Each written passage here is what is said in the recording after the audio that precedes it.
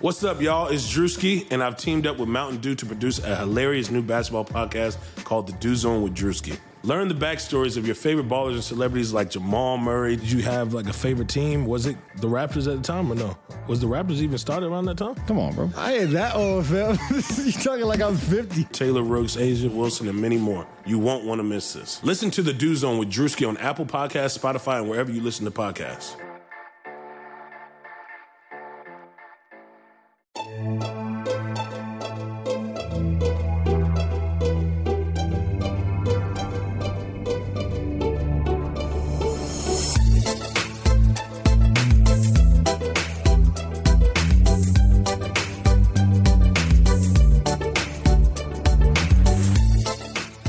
Hey there, Knicks fans. Those of you that are still left, we are a proud few.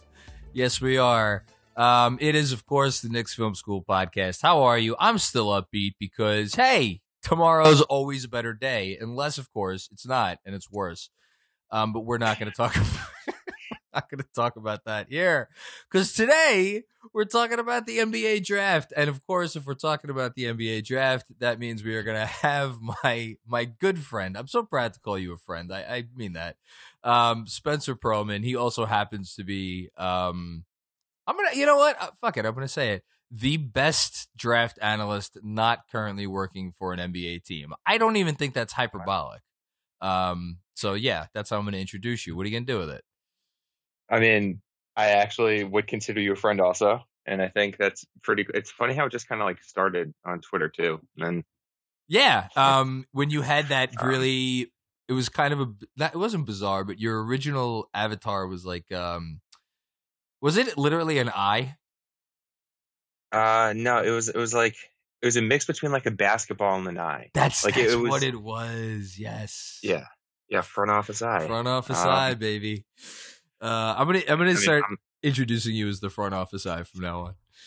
I actually disbanded that website because they were going to charge me again, and the only thing that I had on there it was like, I think I had a giant eye. My Lucas scouting. What? a giant eye. Yeah, all watching. Yeah. It was like my old scouting reports. I had like 4 or 5 of them up there, and then like a couple of like mini articles, but it wasn't anything good. So I was like, it's not worth it. I think that is wise. When we take over the world one day, we'll have a new brilliant website that encompasses all of the things that we do, and we'll get other content creators on there, and it'll just be like The Ringer but better. And our the eye of the world. The eye of the world. I think it's great. Okay, we're here to talk about the draft, but I sprung a question on you literally 5 minutes ago, and I asked you if you wanted to answer it, and you said yes. So I'm going to start with this. I've been thinking a lot about, because anybody who listens to this and reads the newsletter knows that I've been pretty hard on the front office and the team generally over the last, 2-3 weeks, maybe a little bit more, and every time I watch them, there's a segment of every, and I know you don't watch every single Knicks game because you're busy watching college, but every time I watch the Knicks, there's a segment of every game where I'm like, God, they look like they're so close to looking. There are moments where they look even more than competent, and I'm like this. And I even wrote about it today. It's like I could see a world where this team, like this roster, was like a tweak or two away from being not like good, but like, competent. So my question that I asked if I could ask you, and you said I could, is if you could have made one adjustment to their summer. So I guess basically eliminate one signing that they made and replace it with somebody else that they could have reasonably gotten. So like not Kawhi Leonard. What would you do? And you said you mentioned some names originally, but now you say you have a new answer for me. So who is it? So this, I guess, would require us to get rid of 2 players. Okay. I'm pretty sure people would be more than happy, like getting rid of like Elf and Portis. Okay, so we're getting rid of 23 point something million for who? Malcolm Brogdon. Ooh. And I know there's the injury risk because he's played like 35 games this year. And last year, I think he was sub 70. And the year before that, I think he was above 70, but then his rookie year was like 48. But I think he'd be such a good fit next to RJ.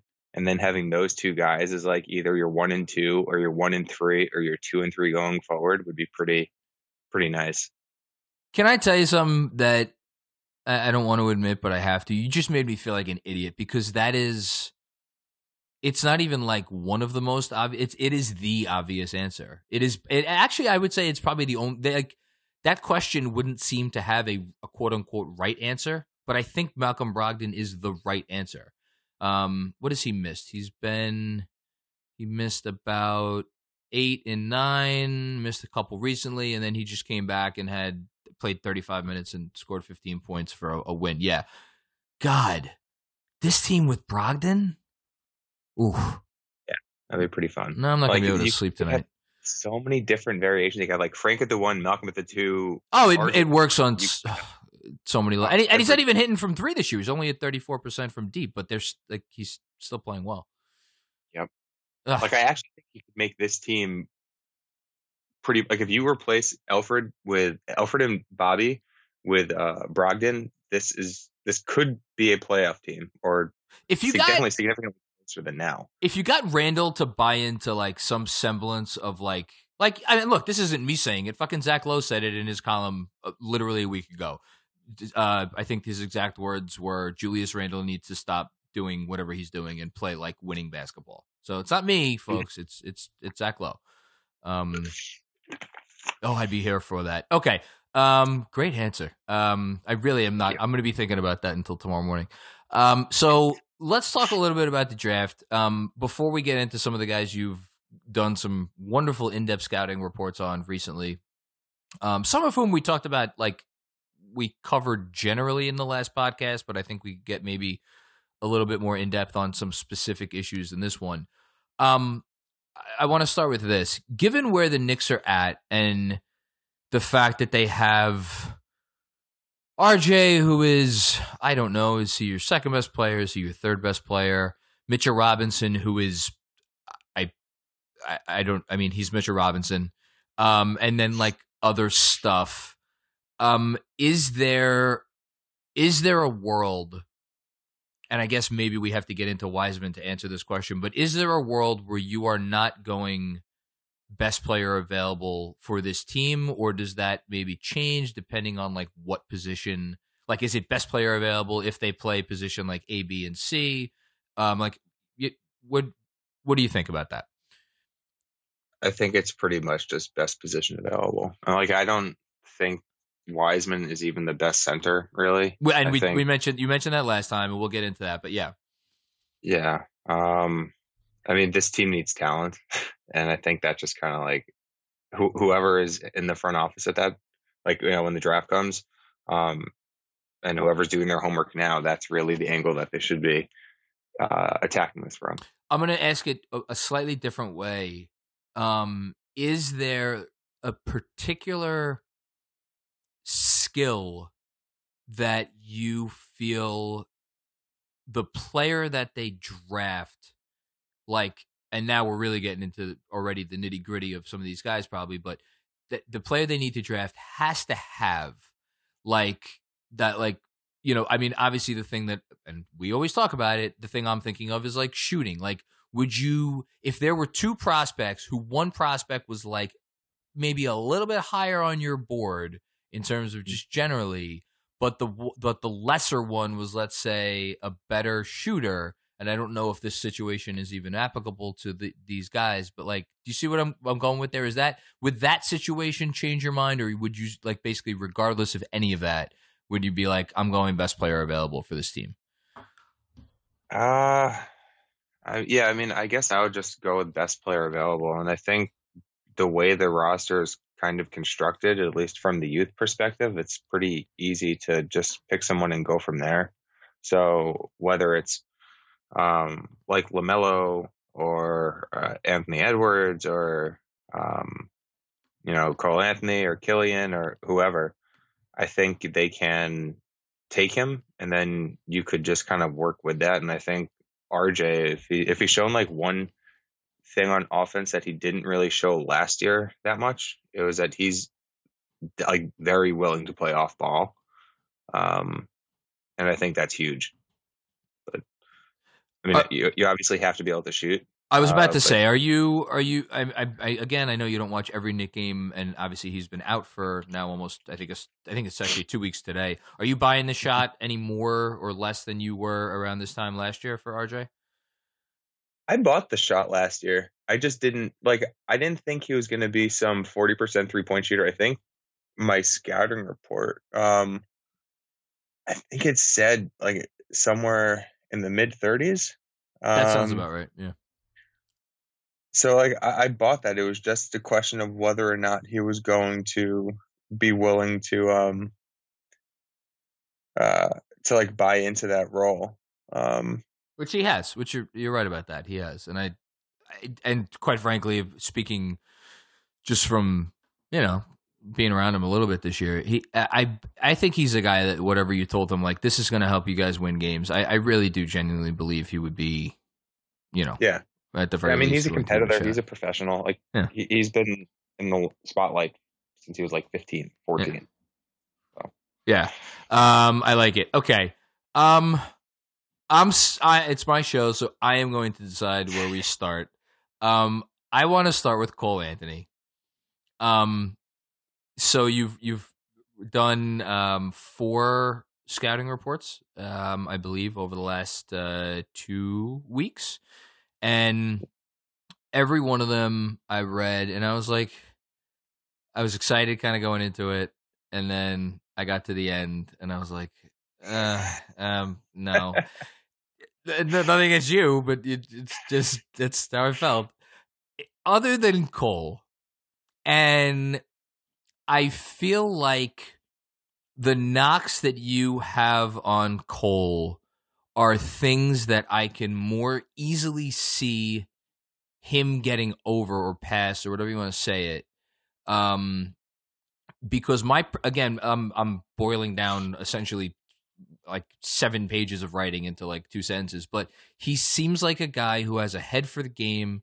He is a hard worker, and he's a shooter, and he's like a ball handler. And even though he's not like obviously a LaMelo Ball level passer, because no one in this draft is, as we've talked about, he seems like he's like, there's no question about whether he's a 1 at the next level. So that's what I got from your report, and we could talk about his warts too, but like, where am I off base, or like where might I come back like and be like, oh man, I was wrong about Cole Anthony, or however you want to take this discussion. I'm going to leave it up to you. I think we'll start with the passing then. So LaMelo is like, if he's not, if Luka and Trey and like if that level passer, if those guys are like 10 out of 10s, or if Luka's a 10 out of 10, then LaMelo's either a 10 out of 10 or as close as you can get without actually being there. So then when you relate that to someone like Cole is maybe like a 6. So, somewhere around there. Like, so I need an NBA comparison. Actually, I don't need it. So I get what a 10 is, but like, I could give you one. Like Frank, so when I hear that, I'm like, okay, so if I was comparing him to like Frank, because like I think of Frank as like a 6.5 or a 7. Is that so? Cole would be like a little bit worse than Frank. Or maybe I'm overstating Frank's. To me, I see a guy, the way you're describing it, I hear a guy that like has some touch, and like we'll see what is there to be seen, but like won't ever make a pass that, like, for instance, you make the pass before the guy gets to the place where the pass is going, or like I guess pass a guy open would be a different way to say it. Like, is that fair to say? Yeah, I mean, he's a see something and then react. I think Frank actually might have a little bit of a better passing feel, just seeing things slightly before they happen. I think Frank has the edge there, but Cole's able to, equalize that just because, like, he's very athletic, and the amount of pressure that he gets into the paint, it sucks in the defense. So even if he's not able to,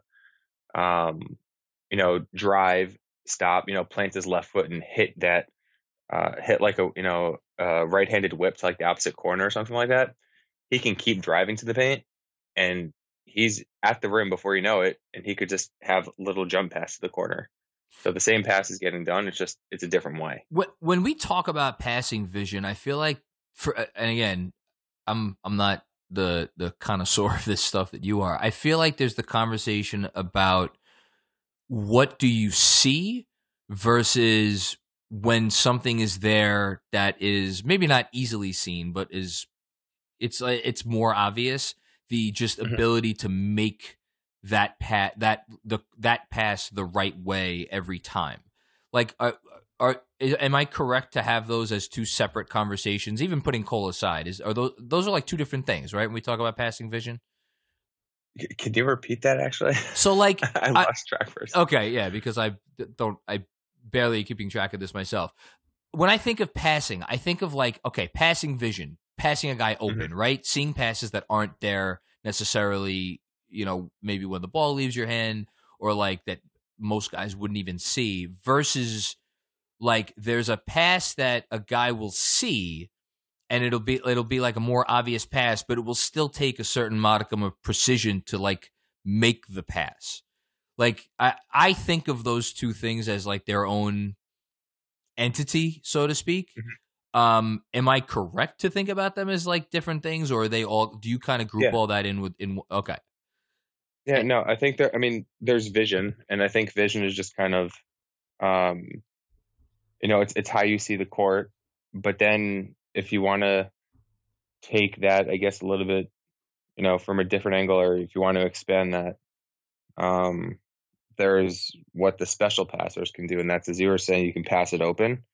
And then, I mean, in order to obviously make those passes, you have to have the precision. And I think the precision, at least in my mind, is more touch and accuracy.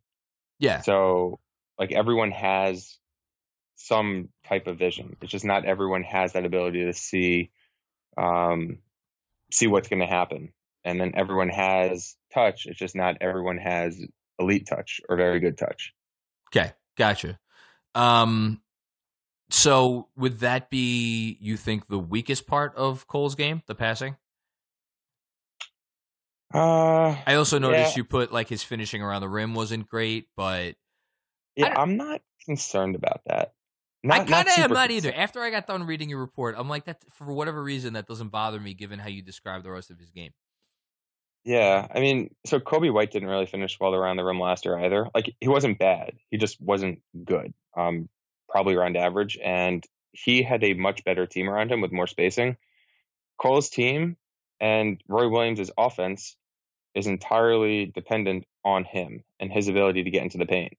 So while it is true he's missing, a corner pass or he's missing a drop down, his finishing ability is not because he can't finish, but because, as you guys can see in the scouting report, he's literally surrounded by like at least 2 guys, 3 guys, sometimes 4 guys every time he's in the paint.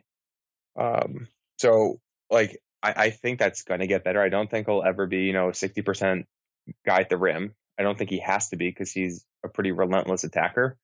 So in terms of, his biggest weakness, I guess it probably would be his passing. Like, I don't think he's a bad passer.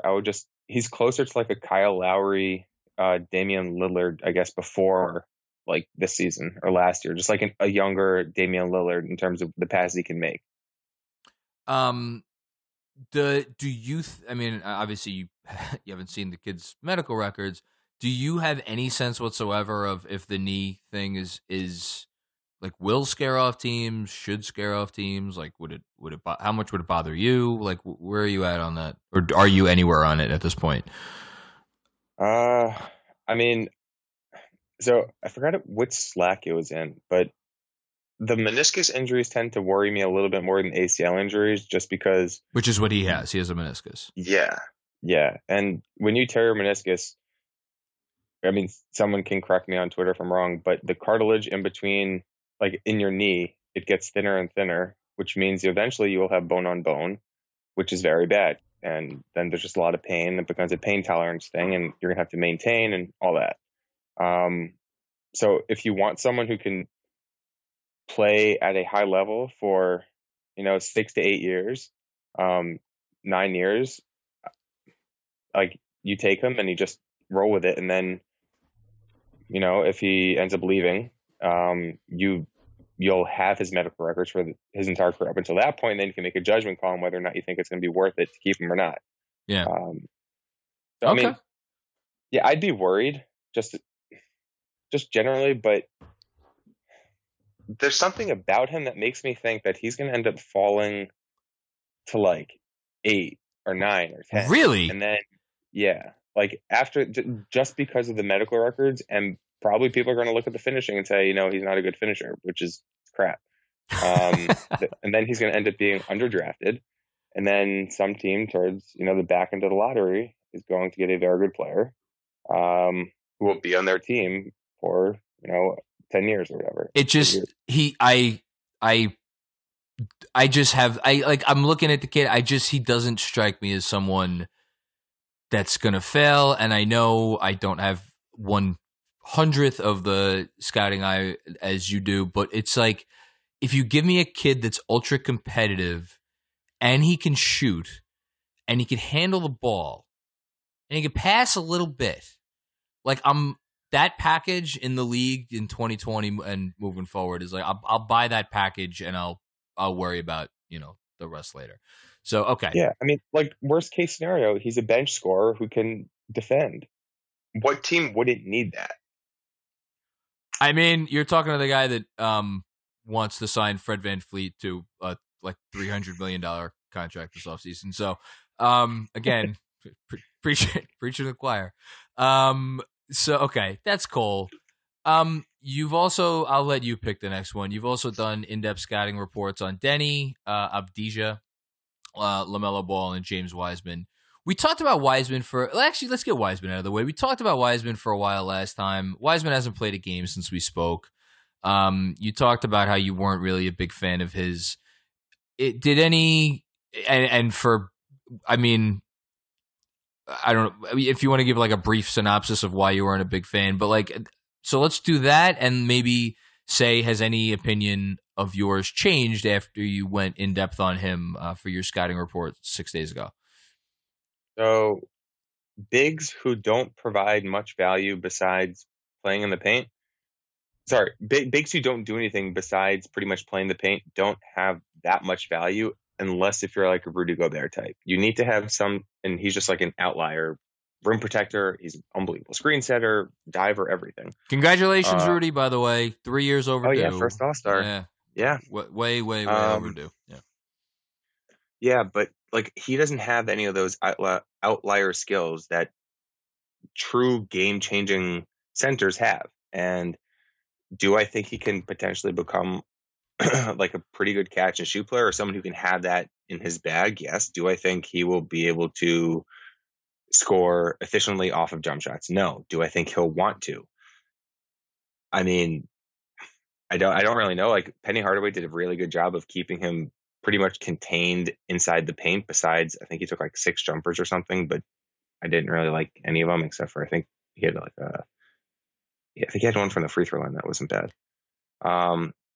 But I'm just kind of worried that he's going to go back to the way that he was during AAU, which was like an inefficient big who demanded touches and didn't produce. Like I think it was 52% true shooting, which is atrocious for anyone, let alone a 7 foot, 240 pound big playing against people much smaller than him. Although then, you obviously have the other 5-star recruits.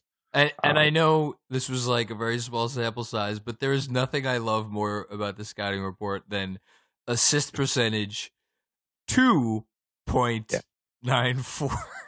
You really can't make that up. 2.94, which I think would be the lowest in the NBA right now by like double. And the low turnover percentage. What's that? He didn't pass. Low turnover percentage too. Didn't pass, didn't turn it over. Yeah, okay. I look, I don't want I'm sorry.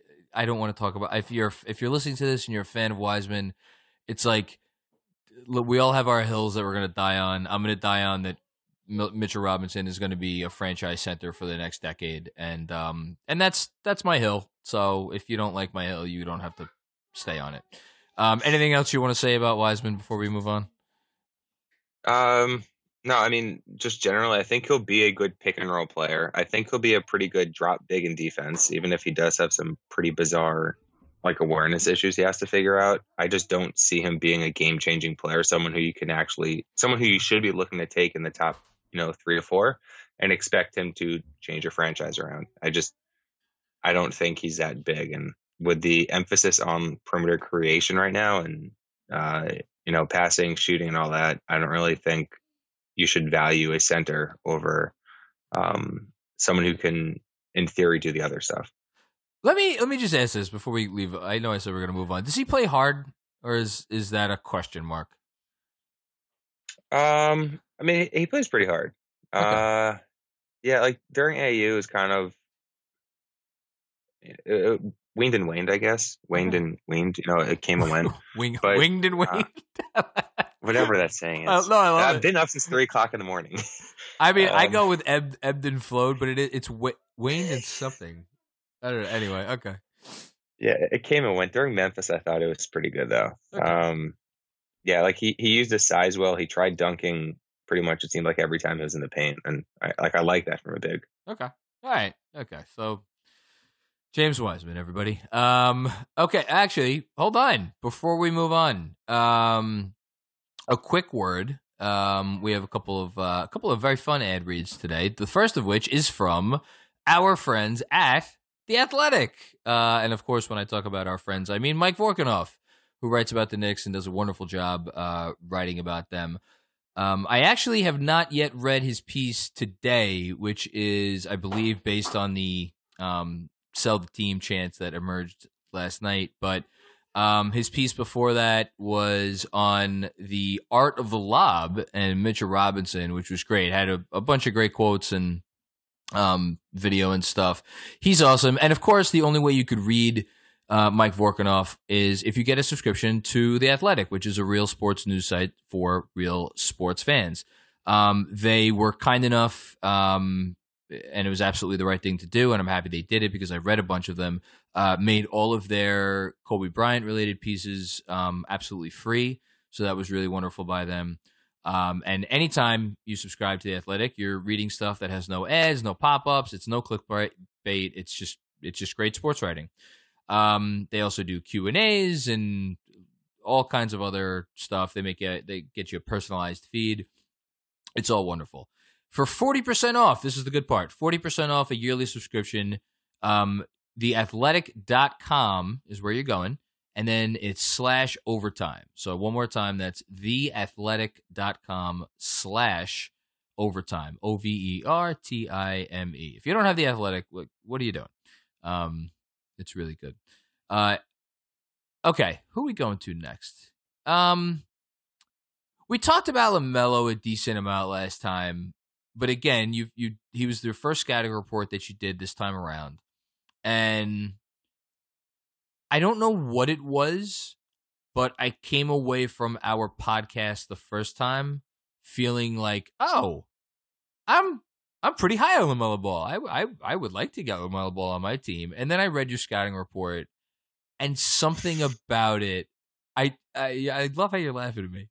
It's because I texted you this. I'm like, something about this rubs me the wrong way, and I don't. And this is not me saying that this is how you intentionally wrote it. I just, maybe it has more to do with like my sensibilities, is like what I look for, like what. So let's do a recalibration. Where are you on LaMelo after going in depth on him? I mean, I was actually going back to our text message to see if I said this, but I thought I did. Apparently I didn't. I came away after the scouting report higher on him than it was before. Yes, you did. You did say it. Maybe you said that to me in like Slack or something. I don't know. Yeah. Yeah. It was like, I just kind of, so up until the point when I was writing the report, I had watched every game at least once, some of them twice. And then after that, it was, I've seen everyone twice, some 3 times. So I've seen everything, and it's probably not healthy. But like basically I thought the defensive concerns were a little bit overanalyzed.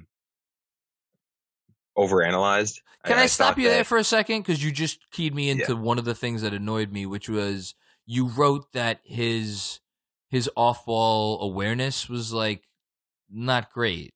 And that, like, I don't know. That's something that when I hear, that's a red flag to me. And maybe that's just because I've watched one too many backdoor cuts in my life, or I've been watching Elfrid Payton for too long this season. I don't know what it is, but like, are you not as worried about that, I guess? So I might have actually probably been a little bit too hard in the report on there. Okay. He's not Lonzo Ball off ball. Like Lonzo I think is a great team defender. Okay. So like LaMelo is not that. He's not going to blow plays up just, by getting in the passing lanes and making perfect rotations. Weens and Waynes. Hold on. I'm sorry. I'm reading the report. Weens and Waynes. And it's in reference, by the way, pertinent to this conversation about LaMelo Ball's effort. I'm sorry. I had to say that. Yeah. That worries me. I'm sorry. It worries me. No, it's fair. Like he'll make a good rotation, and then instead of actually doing anything, he'll just kind of like swipe at the ball, and that kind of pissed me off. Yeah, but that pisses me off too. So how are you saying this to me, and then you're also saying that you're higher on him? Like, where there's something you're not saying. No, it's the man defense. Like the footwork got better. Like so he was caught out of his stance. That did happen, but he still has the length. And then part of the reason why his defense was kind of like cooked from the analysts, and they were saying how he's not a good defender, was, at least in my opinion, because of the 3-point defense. And then when you actually go down and go back and watch the shooting that happened when he was defending them, they hit some pretty like remarkable shots, like bank shots, shots expiring off the dribble that they had no business making. Okay. So it's me thinking, I guess, partially that as good as he is offensively, like that ability to see things before they happen, some of that will leak over into defense. Okay. And then his man defense will improve. Okay, that's fair. You've picked me back up a little bit, and then but here you're gonna have a tougher challenge because you know how I feel about non-shooters, and I know you didn't characterize him as a non-shooter, but again, after reading this thing, and yeah, it's not, and this is kind of why I asked you the question to start the pod that I did. It's like so I have two things that I am fairly confident are going to be here for a while, and it's Mitchell Robinson and it's RJ Barrett. And I'm sorry, I feel pretty strongly that I want my primary ball handler to be a guy that is a threat from outside, and that yeah. So the shot selection was an issue. That was the other thing. See, you're bringing me back down, Spencer. What are you doing? So I think shot selection is something you can coach out of players, at least to a certain extent. Because, we saw last year RJ was taking some pretty bad shots, and he's played off ball a lot this year. His shot selection, I think, has actually been pretty good. That's been pristine for more or less. Yeah. So I think that the shot selection will improve. So then it's just a question of whether or not he'll be able to, tweak his form a little bit and start hitting jumpers. And I said this in the piece, I think, but if you want to buy the shot, you buy it because he has good touch. And because he's streaky now, even with, the weird form. So let me ask you this. Between the finishing and the outside shot, which are you more confident will come around for him?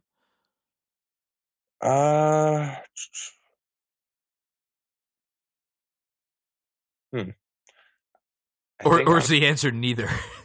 Yeah, I mean, maybe equally. I don't know if neither, because I do think he'll be a decent shooter to where you can't just go under him every time, and then that's going to end, the pick and roll, or you can just completely ignore him off ball. I mean, he shot pretty well, if I remember correctly, on catch and shoot. And we should say, Yeah, by the way, Lonzo, I mean, look, they're not the same guy, but Lonzo started as a rookie. He was 30% from three. Last year, he was 33%. And this year, he's over 35%. So, but I don't know. Do we even have to, like, they're two different guys. They just happen to be brothers. I don't know if that's even a factor. It's, these are all things that I'm thinking. Yeah, I mean, I do think he'll be around 35% in time from three. Okay. And that's including off the dribble and then catch and shoot. And the off the dribble part that intrigues me is that, like, you see these flashes where his form doesn't look perfect, but the fluidity and I was texting with Cole about this actually a couple days after I wrote the piece, but like he was pointing out the energy transference from like the foot all the way through the release. It's just like you see these flashes of just pretty much like, perfect. Like it's so smooth all around. And so that's why you're going to buy the jump shot. And I do think it will come. He's not going to be Steph, but he doesn't have to be. He has to be, 34 to 30. I mean, hopefully better than 34. We'll say like 35% on, 4 threes a game, 5 threes a game. And then if he can hit that level, his passing will, it'll do the rest. Yeah, and the other thing that I don't think we talked about last time because I didn't know, and I'm assuming can you confirm you have agency here listed as CAA? Is that is correct? Yeah, that's what I found when I was Googling it. Okay, well, I hope it's correct because I sent this out. We'll assume that it's correct. Obviously the dad has talked about what he's talked about. We don't need to go into the history between CAA and the Knicks. One more thing I want to add. Sure. So the thing that really put me over the top, I put this in the beginning or the top of the second page after the shot charts. Yes, I'm looking at him right now. The net rating. So, I'll read it. So for the season, he had minus 6.4, which is actually the third highest on his team for players who played 75 plus minutes. Aaron Brooks was minus 10.1, including minus 13.4 in the game. Oh, sorry. He was minus 10.1, and then LaMelo was minus 13.4 in the game Brooks played. But in the games without Brooks, he was a plus 2.5, which is the only positive rating on the team. So he's an impact player. He can make the team go even without the shot right now. And I know it's the NBL, but he's also playing with less talented players too. Okay. Yeah, I'm back. That's what did it for me. I have the spine of a jellyfish. It's just pathetic. It really is. Okay. Let's go. Okay, let's hit Denny, and then we'll do one more ad, and then we'll. I want to hit on some of the other guys that, especially someone that we were asked about after the last pod that we didn't get to. I just want to touch on him quickly. So Denny is the most recent scouting report you did. Denny Avdija, who is Israeli, and is very good. You have him here as a playmaking forward. And I read this and I texted you afterwards, and I'm like, I feel like I just read a scouting report for a young Mario Hezonja, and you weaned and waned in response to that. So, why is this not Mario Hezonja? Mario's thing, if I remember correctly, was like, I remember reading like stuff online about just his attitude and how he was very lackadaisical. He was incredibly cocky. He wasn't very well liked by guys on his team. So that should have been like a red flag then. And he also never really had, just off the top of my head, I don't really think he had much success in international leagues before coming over. His shot, I think he was a better shooter, except I also think he was insanely streaky before coming to the NBA also. Okay. But in terms of like talent, I do think Denny is a good deal better on both ends. Like Mario, he was a good passer overseas or a solid passer overseas. Denny is like a legitimately good passer. Okay. And then defense, Mario never really tried. That's just kind of like what it was. And Denny, he tries, and he he definitely makes an effort. And sure, there are definitely athletic limitations with him. He has short arms too. I think he has like a 6'9" wingspan or 6'10" wingspan. But I'll take trying over. That's if. Yeah, I mean that's a good chunk of it. That can at least raise your floor. Yeah. Is he a 4? I think I asked you this last time, but I forget your answer. I mean, he's a 3.5. Is it? Yeah, it just kind of like depends who he's guarding. Okay. Like I don't want him chasing guys around screens, but if you want to put him on, a Chetty Osman or, I don't know, like a Harrison Barnes, like the other 3.5 type players. Gotcha. I hear you. Okay. Comfortable doing that. Is there like a bogey possible outcome here? A bigger bogey? But Bogdanovich in Sacramento, obviously, is that too much to expect? I mean, I don't remember him when he was 18. I just remember him just before he came over, and he was a much better player then. Okay. But he was also 21 or 22 when he came over. So. And Denny is going to be 19 when he's drafted. Yeah. Yeah. 19, not even 19 and a half. So he's a kid. Yeah. Okay. Is it what is the one thing that the one big takeaway you have from Denny after doing the report on him? Maccabi Tel Aviv is kind of screwing him. Oh, interesting. Yeah. I really think he should be getting more minutes, and I think using him strictly as like a catch and shoot player and someone who's cutting while he can cut, and over the last, I think his last 53s, he was 18 of 50, which isn't great, but 36% isn't bad either.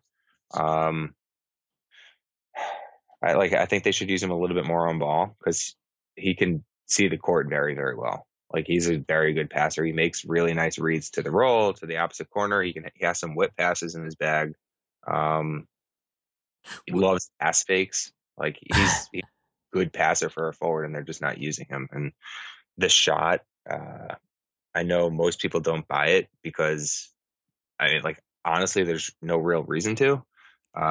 He's not a good free throw shooter. He's never really shot well from 3, but when you fix the, I don't want to make it seem like I'm just kind of making the sample size what I want, but when you get rid of the end of the shot clock heaves, the shot is better. And then like the percentages go up a little bit. And then when you just look at the minor mechanical things that you can do with this form, that will improve it even more. Like, in the scouting report, I have how he scrunches his body sometimes. That's something he can change. And I think that's something he can do pretty easily. And then when that happens, it should go up a little bit more. Okay. So I'm higher on the shot than pretty much everybody I know. And that's an island I'll die on. I'm okay with it. That's hey, listen, we all have our islands. One more thing before we go on him. He's a very good finisher. Obviously, he's 76% in the restricted area. That's not including post ups, which is obviously phenomenal. I'm assuming most of those are on cuts, or a decent number of those are on cuts. But you also note that he can finish through contact. Is this someone that is maybe going to get to the line a little bit in the pros? Or I mean, I guess that would depend on what kind of team he's on too. But like this part of his game is kind of exciting to me. Yeah, it would depend on the role. With Maccabi, again, he's playing entirely off ball, so he's not really having much of an opportunity to like attack the rim pretty much. But then when he's playing more of an on-ball role, his free throw rate goes up. I think it was somewhere in the high 30s maybe this past summer, or low 40s. Okay. Which is good. But yeah, I mean, at least this year, he hasn't really created for himself. When he was playing the U18s or U20s, but he was also playing against guys smaller than him. But his touch is nice. He's strong. He's pretty physical in the paint, going through the basket or going to the basket. Yeah, You know what? If this guy gets drafted by the Knicks, it probably means a different front office is here. So I'm going to say if they draft this guy, you know what? I might be okay with it. If they draft it, that probably means that David Blatt is running. Oh, and he's another guy who I was told by someone who coached in Israel last year that he is like, I don't want to bring up, I can't bring him up, otherwise I get upset, but he has that sort of, like, I'm going to stay after practice. After the games and listen, just, work my ass off.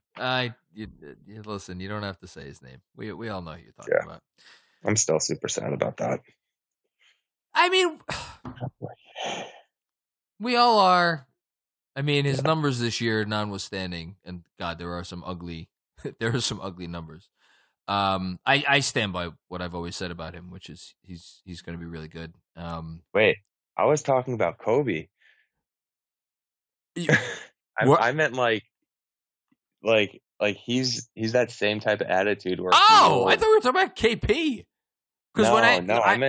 I always think of when you said staying after practice, I think about KP's quote when he first got here, which is like, I get to come.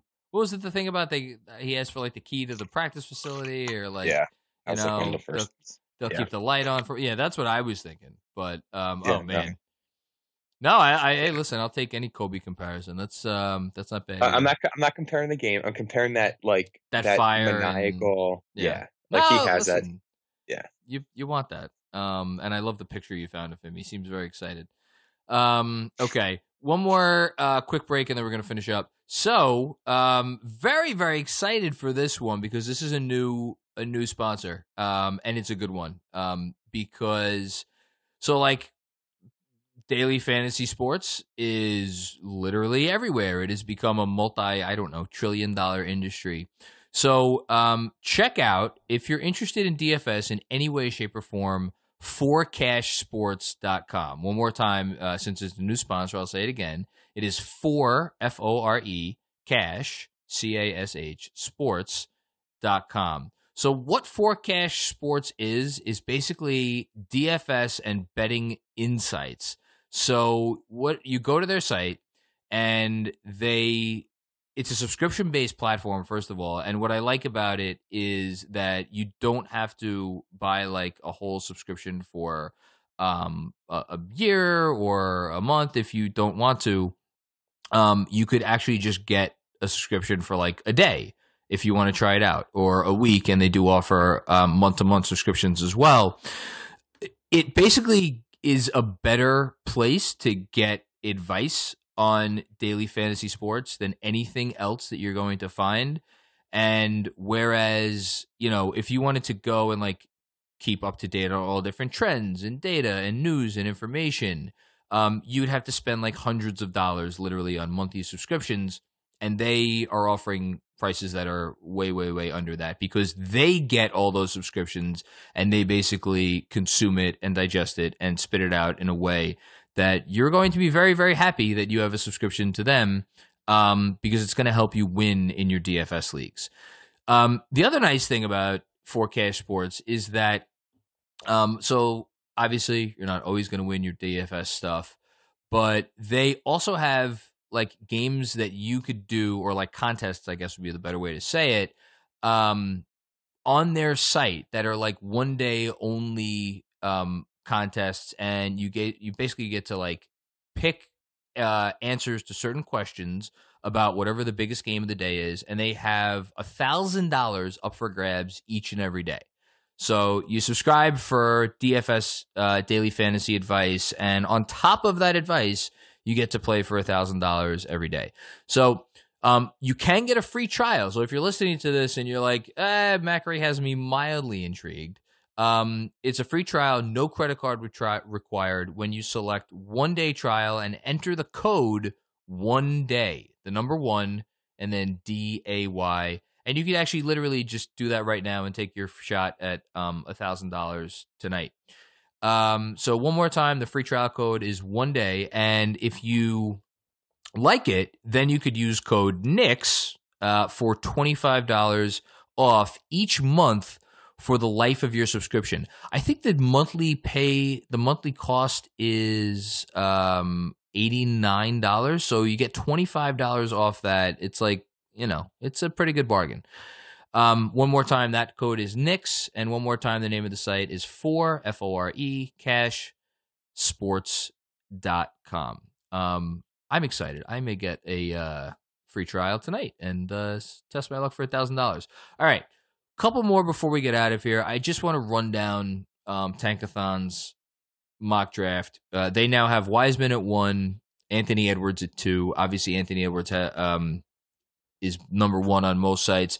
We talked about Edwards for a while last time. I don't think we need to say much more about him. Has your opinion changed on him in any, big way since we talked about him? Honestly, don't remember much about what I said. I mean, you were like, you were like, okay, sure, he's number 1, but like, he's not someone who I'm super excited about, and I'm still not. And I actually started my deep dive in, and I'm like 2,800 words in, but this is probably not going to be released publicly because I think I'm actually doing the one for the Stepien with someone else. Okay. But I mean, I like the shot. The percentages, as with LaMelo, are partially due to the fact that he is the only perimeter player for UGA. Okay. Like, he is their engine. The passing is not good at UGA. They're not really using him much on ball screens. But then when you go back and you watch his stuff with the Atlanta Express during AAU last year, I posted the video yesterday, and he's making some pretty nice live action passes. And I love my live action passes and whip passes. But who wouldn't love their live action passes? Yeah, I mean, he's a shot maker.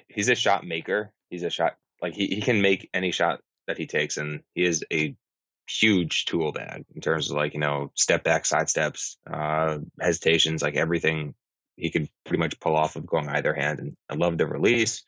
But with him, it's just like, it's the question of, can you get a coach to rein him in? And that's still my question, because, if you have, there's a fine line. I mean, maybe not anymore, but like earlier in their careers, there was a fine line between someone taking the path of a Dion Waiters, although Edwards, you don't really have to worry, I guess, about staying in shape, and then taking the path of someone like Victor Oladipo. Okay. So it's just, which way will he go more towards? Interesting. Is there a world where you're taking Cole Anthony or LaMelo Ball ahead of Edwards? I mean, LaMelo, yes. Okay. LaMelo is number 1 right now. Like, as of January 30th, he's number 1 on my board. Wow. Yeah. Wow. Okay. Cole, I can see it. I just think it's a little bit harder of an argument to make because he's almost 2 years older.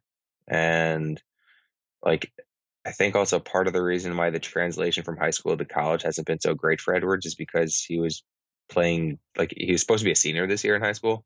So he's essentially playing up 2 years from 1 year up from what he's usually playing against. Okay. So, instead of playing against seniors, he's playing against college freshmen, juniors, and freshmen, sophomores, juniors, and seniors. So I think there's still that adjustment period, but I'd probably still have Ant a little bit ahead, but Cole's definitely in that, like, that. Those two guys and Killian are all pretty close. So that's who I'm excited to talk. So we're gonna mention the last 2 guys I want to talk about, unless there's somebody else you want to mention, which obviously we can. Are Killian Hayes and Tyrese Maxey. If we talked about Killian last time, it was in passing. You sent me some stuff on him. I came away wildly impressed. He is ranked 8th on Tankathon. I mean, it sounds like you have him quite a bit higher. Why isn't Killian Hayes in the conversation for, like, one of the top 3 picks in most places? I mean, again, he's not. I'm a big believer in you can develop a jump shot if the form's not broken. Not regardless completely, but if if there's a reason to buy the jump shot, like, if the form looks good, if the free throw percentages look good, if he's shooting off the dribble, I'm pretty much going to buy it as long as he's not shooting, like Michael Kidd-Gilchrist. Killian, he's not a very good catch and shoot player, and that's really where that I think is pretty big in terms of bringing him down on boards, and then he's not a great athlete either. So, if he were a 35%, 36, 37% shooter from three instead of 31 or whatever he is now, that would change. If he were an explosive athlete and still that low 30 shooter, he'd be higher up on the boards. So I think it's just he doesn't have one negative that is apparent to the eye. He has two. It's just whether or not you think he can improve in one area, if not both. So he's not a great athlete. He's not a great shooter right now. He's not a true point guard. Is that? I'm assuming that based on. No, Killian's a true point guard. Oh, he is. Okay. Yeah. He's a true point guard who can play. I think he can play off ball, except he's not, a real movement shooter. Okay. But I do think he'll be a good catch and shoot player because he's shooting, 90-something% from the line, and he has good form, and he's already shooting efficiently off the bounce. So that's just a reps thing in my mind. So maybe I should ask it this way: if you're selling Killian Hayes, what are you selling him on to someone who might be interested in him? Yeah, he's an elite passer. He's not LaMelo level. He's close though. He's got good size. He's got good touch around the rim. He's strong. He can play on ball and off ball. He seems like a gamer. Is he a gamer? Like, like stepping up in big moments? Yeah. I mean, I guess so. I was watching clips and stuff, and I don't know. I just get a sense from the guy that he's like, there's something about the guy that I like. He plays with passion. Yeah, there you go. Maybe that's it. Yeah, I mean, he also didn't play for the French national team over the summer, and he was suspended then from the French leagues, and so now he's playing in Germany. There's a lot of things you can sell him on, and then there's the easy buy in the shot also. And then even the athleticism, he's a much better athlete this year than he is last year. And even though he doesn't have some super high ceiling, he's still improving. He's younger, I think, than Anthony Edwards, or, around the same age. So he's essentially a high school senior too. Okay. Yeah, because he's only 18 and a half years old right now. So I guess he is, if LaMelo is the youngest, Anthony Edwards is the second youngest, Killian is the third, or actually, no, him and Anthony Edwards are born right around the same time. That's encouraging. We got to talk briefly about Tyrese Maxey because we got a bunch of people who, after we did the last pod, we didn't mention him at all. They were like, why didn't you talk about Tyrese Maxey? I watched him shortly after our last podcast. It was whatever game Kentucky was playing that Saturday, or maybe it was the week after, I forget. And he seemed fine. He seems like fine. Is Tyrese Maxey anything more than fine, or like what is he? No, he's a complimentary piece. But it's funny because I actually think if you want to give RJ more of a ball handler duty, a ball handling role, he'd be a good fit. Even with the percentages from three, I'm looking at a shot chart now. He's 1 for 18 on the angled right three. Oh, that's great. That's what you want. Like that's not right. Like he's been a good shooter before. It's just it's like he forgot how to shoot this year. That's you know what? Speaking to a Knick fan, you want to sell a Knick fan on something? Yeah, speak to someone who's watching guys come into their building and suddenly, like Wayne Ellington. Wayne Ellington could shoot 40% in his sleep blindfolded coming into this year, and this year he can't hit the far side of a barn. So I don't need to draft a guy who has forgotten to shoot before coming to the Knicks. I'm sorry. Yeah, I mean, the way I see it, if you're gonna draft someone who you can play in like an on-ball, off-ball scorer, why not just take Cole? Like Maxey's a better defender, and yeah, but you said yourself, Cole your effort isn't the problem with Cole. Yeah, that's not selling me on a reason to. I mean, I would. Yeah, like I have Cole above Maxey. Maxey's someone who I'd probably take closer to like 8, 9, around that area. Okay. I need to figure out my board because I have very vague ideas besides like 1, 2, 3, 4, 5. Okay. No, that's fair. Yeah. We talked a lot about Nico Mannion. I'm all about Nico Mannion. As it doesn't sound like he's a starting point guard in the NBA. Although, who knows? But I like him. All right, we've been talking for just about an hour. Is there anybody else that we should talk about before we get out of here? And I'm sure you're going to forget someone, and I'm going to forget someone, and someone will yell at us. But we will do at least one more of these before the draft, because it is, what is it? It's the last day of January. Yeah. Oh my God, we're going to do probably more than one of these before the draft. Yeah, whenever you want, I'm definitely ready. If I'm not with anyone, which I hope I am. I hope you are too. We always have to couch that. But anybody, before we get out of here, is there anybody else you want to mention? So I mean, people online have just been like asking, I guess. So really quickly, Tyrese Halliburton, I like his game a lot. I don't really think, again, he's another guy who you'd play next to RJ if you want to give RJ more of an on-ball responsibility, because Tyrese is very similar to Lonzo. He's not a half-court creator, except he's definitely taken on that role this year a little bit more with a crappy Iowa State team. But he's a good defender off ball. He makes some actually nice half-court reads. It's the scoring that worries me a little bit. Why does that worry you? Just because how important having an engine is, as like in the backcourt. Like, you need someone who's going to constantly be putting pressure on the team, unless if you have like a legit system. And based on the Knicks' recent track record with coaches or head coaches, I don't really know if I would trust someone like that. And then again, you're giving RJ the ball full time, and I don't know. Yeah, I don't know about that either. Like, he's a fit that's more like team based, I guess. And I don't think he'd really fit with the Knicks, but he's also someone who can really fit with any team if you have the right pieces around him. Competence, folks. But it's a wonderful thing to have. Let's see. RJ, I don't really think the Knicks are even going to look at him. That's based on nothing I've heard. I don't think they'd really have interest in him. He's not really a playmaker. He's a good defender. He's pretty easy buy for the shot also. He's more of a 2, and I don't really think, he's a 2 or like a 1.75. He's a combo, but he's closer to a 2. I just don't really think he's someone who the Knicks will really be looking at. And then talk about Theo Maledon really quickly, because I know Schwinn loves him. Sure, let's do it. Got to make Schwinn happy. Exactly. Or he'd yell at me in my DMs. He's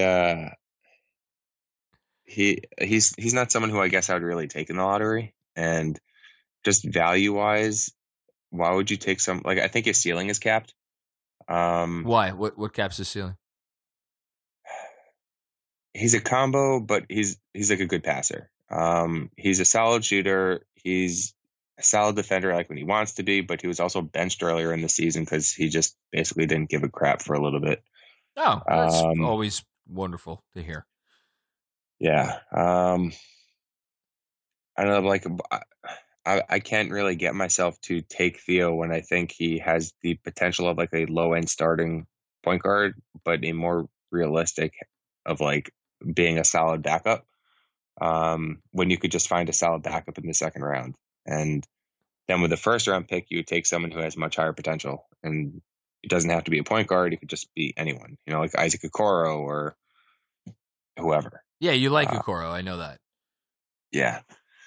Then, I don't know.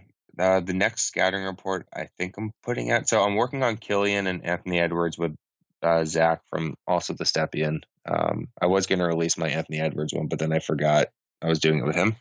So yeah, but Aaron Nesmith from Vanderbilt, I still think he's the best shooter in the draft, and he's someone who I would look at, I guess, if the Knicks somehow get another pick in the mid-first round. Paging Marcus Morris and the Clippers simultaneously. I mean, he's currently mocked at 30th.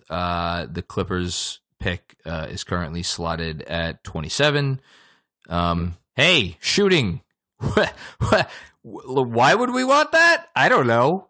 Maybe. So his synergy page is nuts. And I know synergy's not awesome. It's not great. But when you have a shooter who's 99th percentile on offense, which is unbelievable, spot up 92nd, off screen 96, transition 88, handoff 95, and then ISO because he just pulls from 3, 97.